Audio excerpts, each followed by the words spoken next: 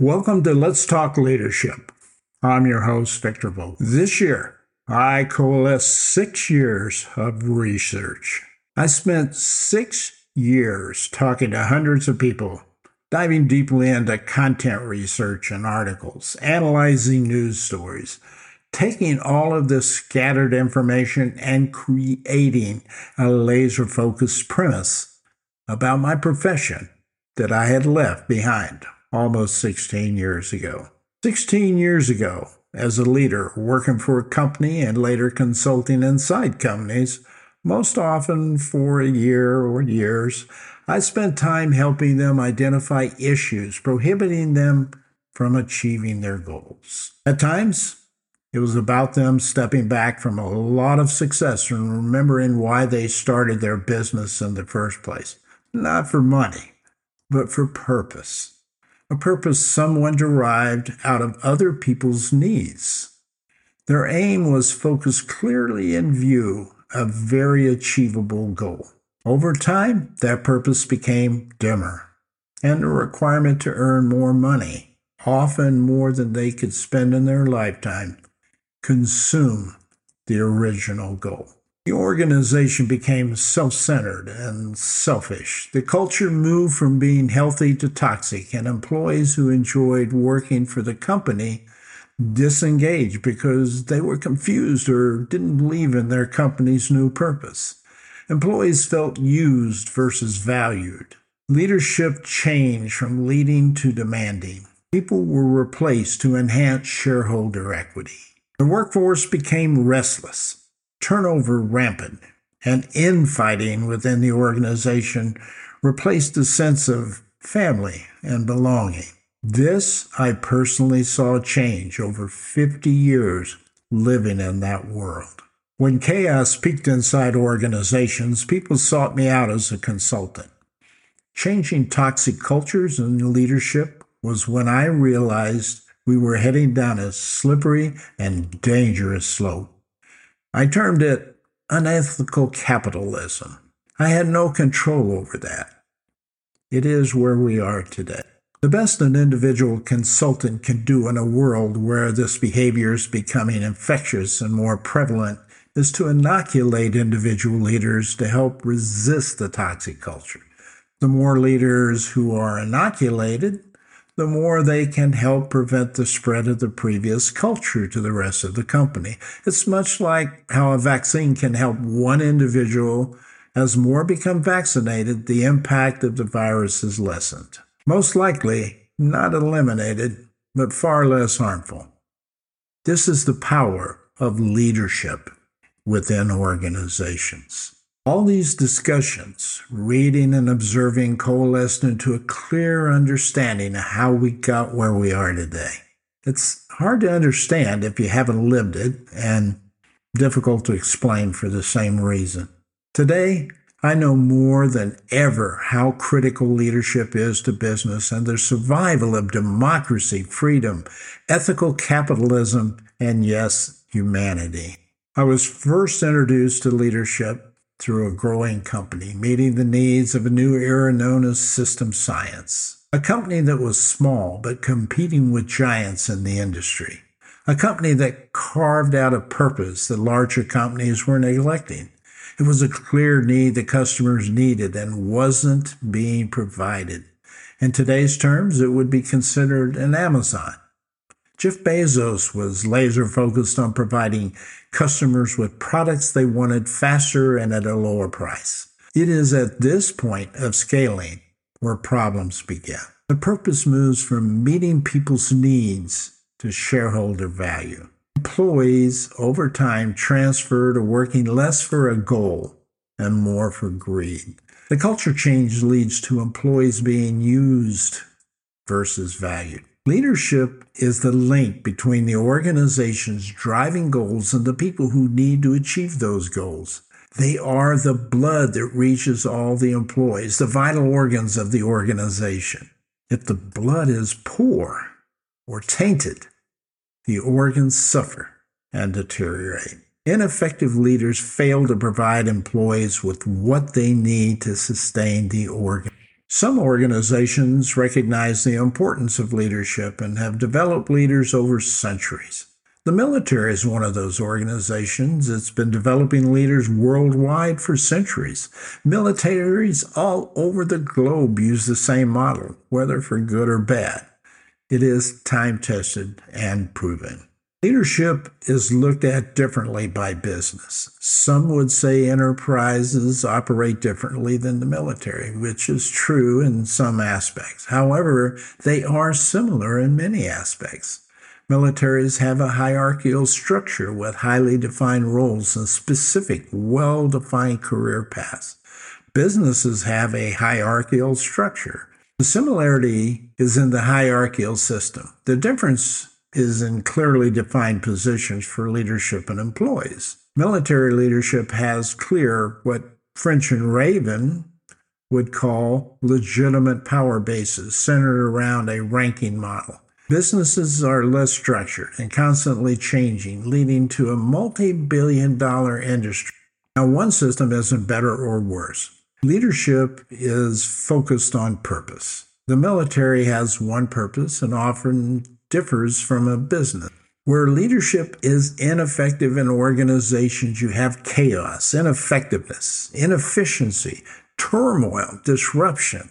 It is clear to me that people congregate in groups. You won't find many isolated from others in the world. You don't need a scientific study to see this. Where people are assembled, there will be leadership. That leadership may arise as an informal leader with no legitimate role, but people turn to a leader or leaders for support and guidance. The leader may also assume their position through power and coercion, the strongest of the group. Leaders also might be elected. What is certain is that where you have groups of people, you will have leaders. And the more complex the group, the more leaders you're going to find. The group's survival depends on the quality of leadership. What is a fact and interesting is that if the group disagrees with the leader, they don't disband the group, and everyone goes their way. They seek to dethrone the leader and replace them with another. Understanding these basics today, we see leadership in business primarily as a legitimate role in organizations with defined responsibilities focused on the organization's visions, missions, and strategies. We assign a dollar value to that leader's worth and control their activities against those defined roles. In business, like the military, we explain those roles structurally. Business leadership is usually defined as supervisors, managers, directors, vice presidents, CEOs. The military is defined into officers and non-commissioned officers. In the military, you rarely find military personnel jumping past promotional requirements. In the Army, you even have defined waiting lists for promotion. That is less the case in business. Business frequently brings someone in who skips over other people in the organizations for appointment to a leadership role. The industry manages its leadership under this umbrella. It has been the paradigm of leadership for decades. The larger the organization, the more prevalent the use of control through this paradigm. The first principle in my proposal for a paradigm shift in leadership is the perception and use of leadership within an organization. Today, leaders are seen as a means to the result. They are used to achieve goals.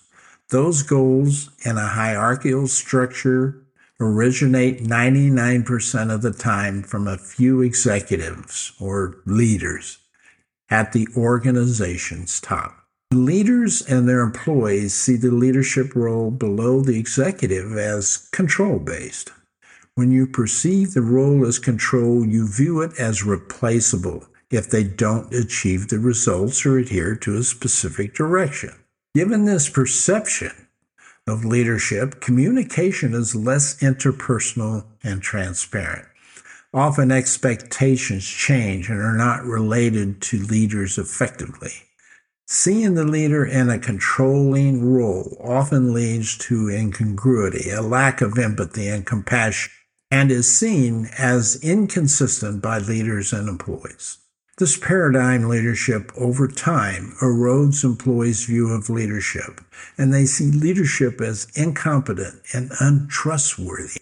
This toxic culture leads to less employee engagement, dissatisfaction among leaders and employees, ineffectiveness, inefficiency, turnover, poor customer relations, and decreased sales and profits over time. This erosion happens slowly and is not observed by leadership unless they do regular organizational culture assessments. The new leadership paradigm needs to view the leader not as a means to an end, but as an integral part of sustaining the organization's life.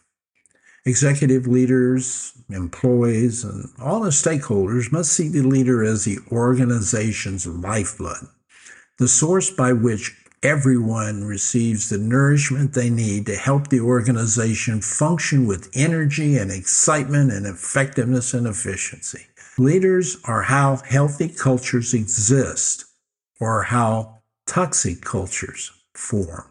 Which one exists depends on everyone understanding the value of a leader, not the role. Secondly, executives need to recognize they are leaders first in their organization and change the leadership paradigm within the organization. Board members, executives, or the owner of small business need to change the paradigm of leadership and treat leadership as the lifeblood of the organization's culture that will sustain the corporation and keep it resilient even when challenged. This brings us to the second principle of leadership paradigm change. Where do you find and how do you select those leaders? We are not doing an adequate job of educating executive leaders and employees about the proper purpose of leadership.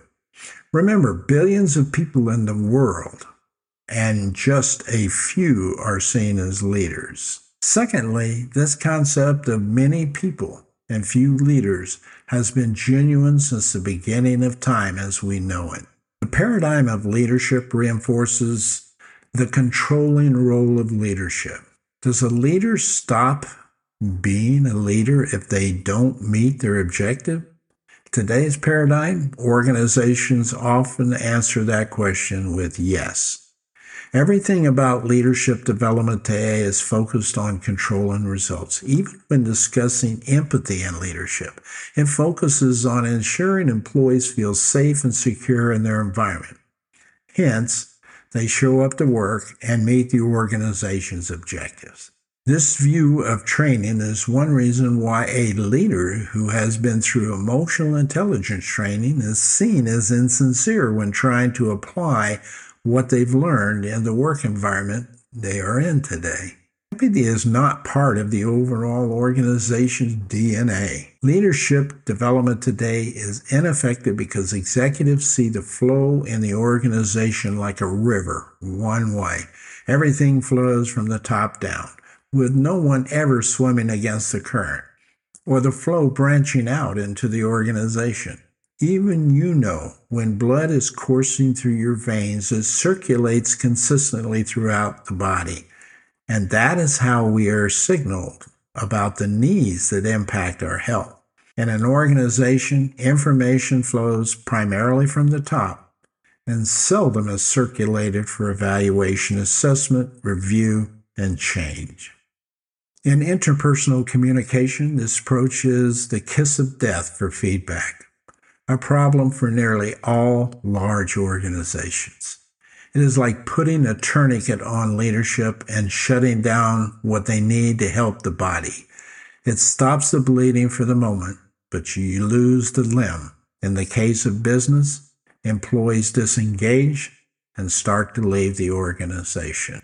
The primary reason development is less effective today is the same reason companies stumble, as mentioned above.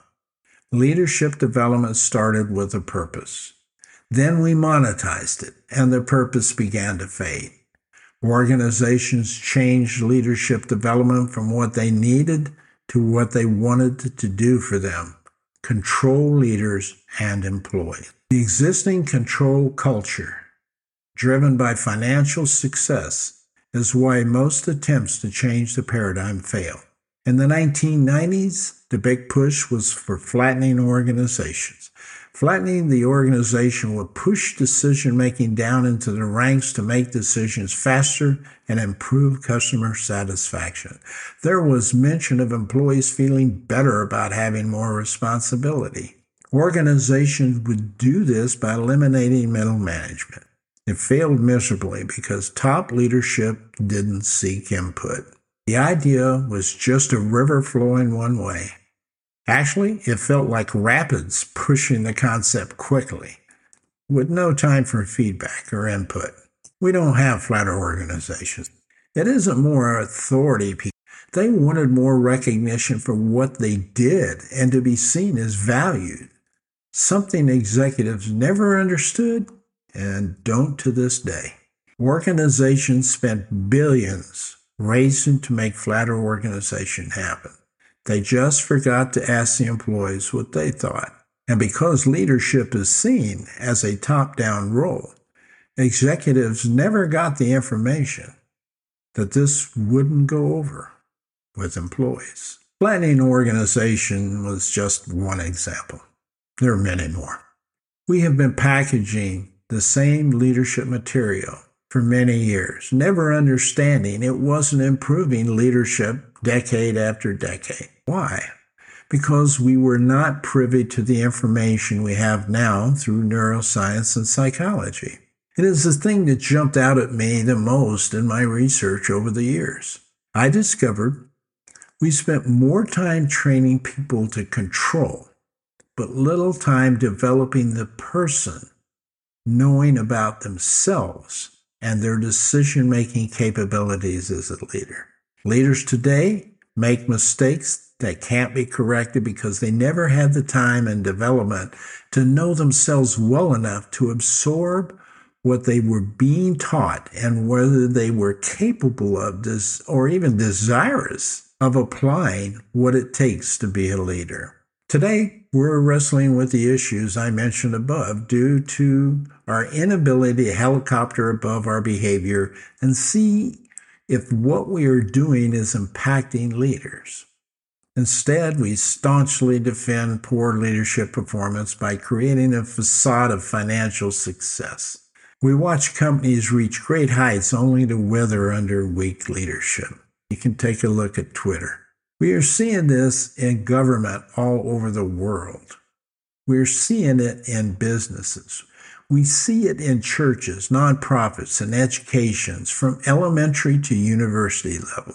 We have created stochastic leaders locked in the same behavioral patterns we have known for years. Now, not decades. Nothing except neuroscience and the advancement of its use along with psychology has surfaced to understand behavior until AI. Technology advances far more rapidly than leaders' ability to handle technology and its impact on organizations, leaders, employees, and governments. Of course, what is needed is balance in leaders to handle this rapid transition of AI and how to integrate that with the ethics and morals that have sustained democracy for over 200 years. What leadership development needs to be made in order to implement this new leadership program? After we define the leadership role, it will become apparent that we need to ready people to assume those new roles.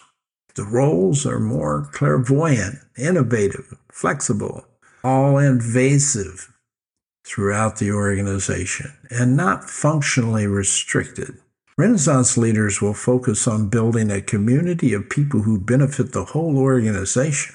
Leaders need to realize their role isn't simply interacting with their direct reports, but building a society that integrates with the rest of the organization to be communal.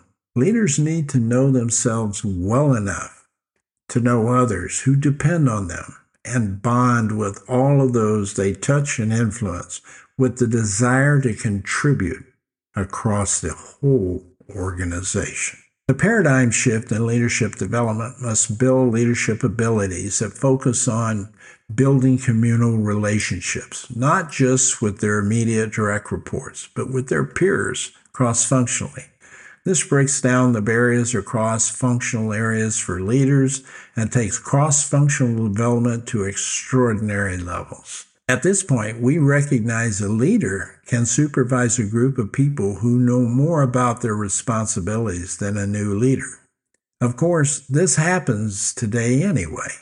The difference is the leader is aware this should be happening and isn't surprised. 3 distinct development aspects are part of this new development program. First, the development focused on building mentally strong people who truly understand who they are.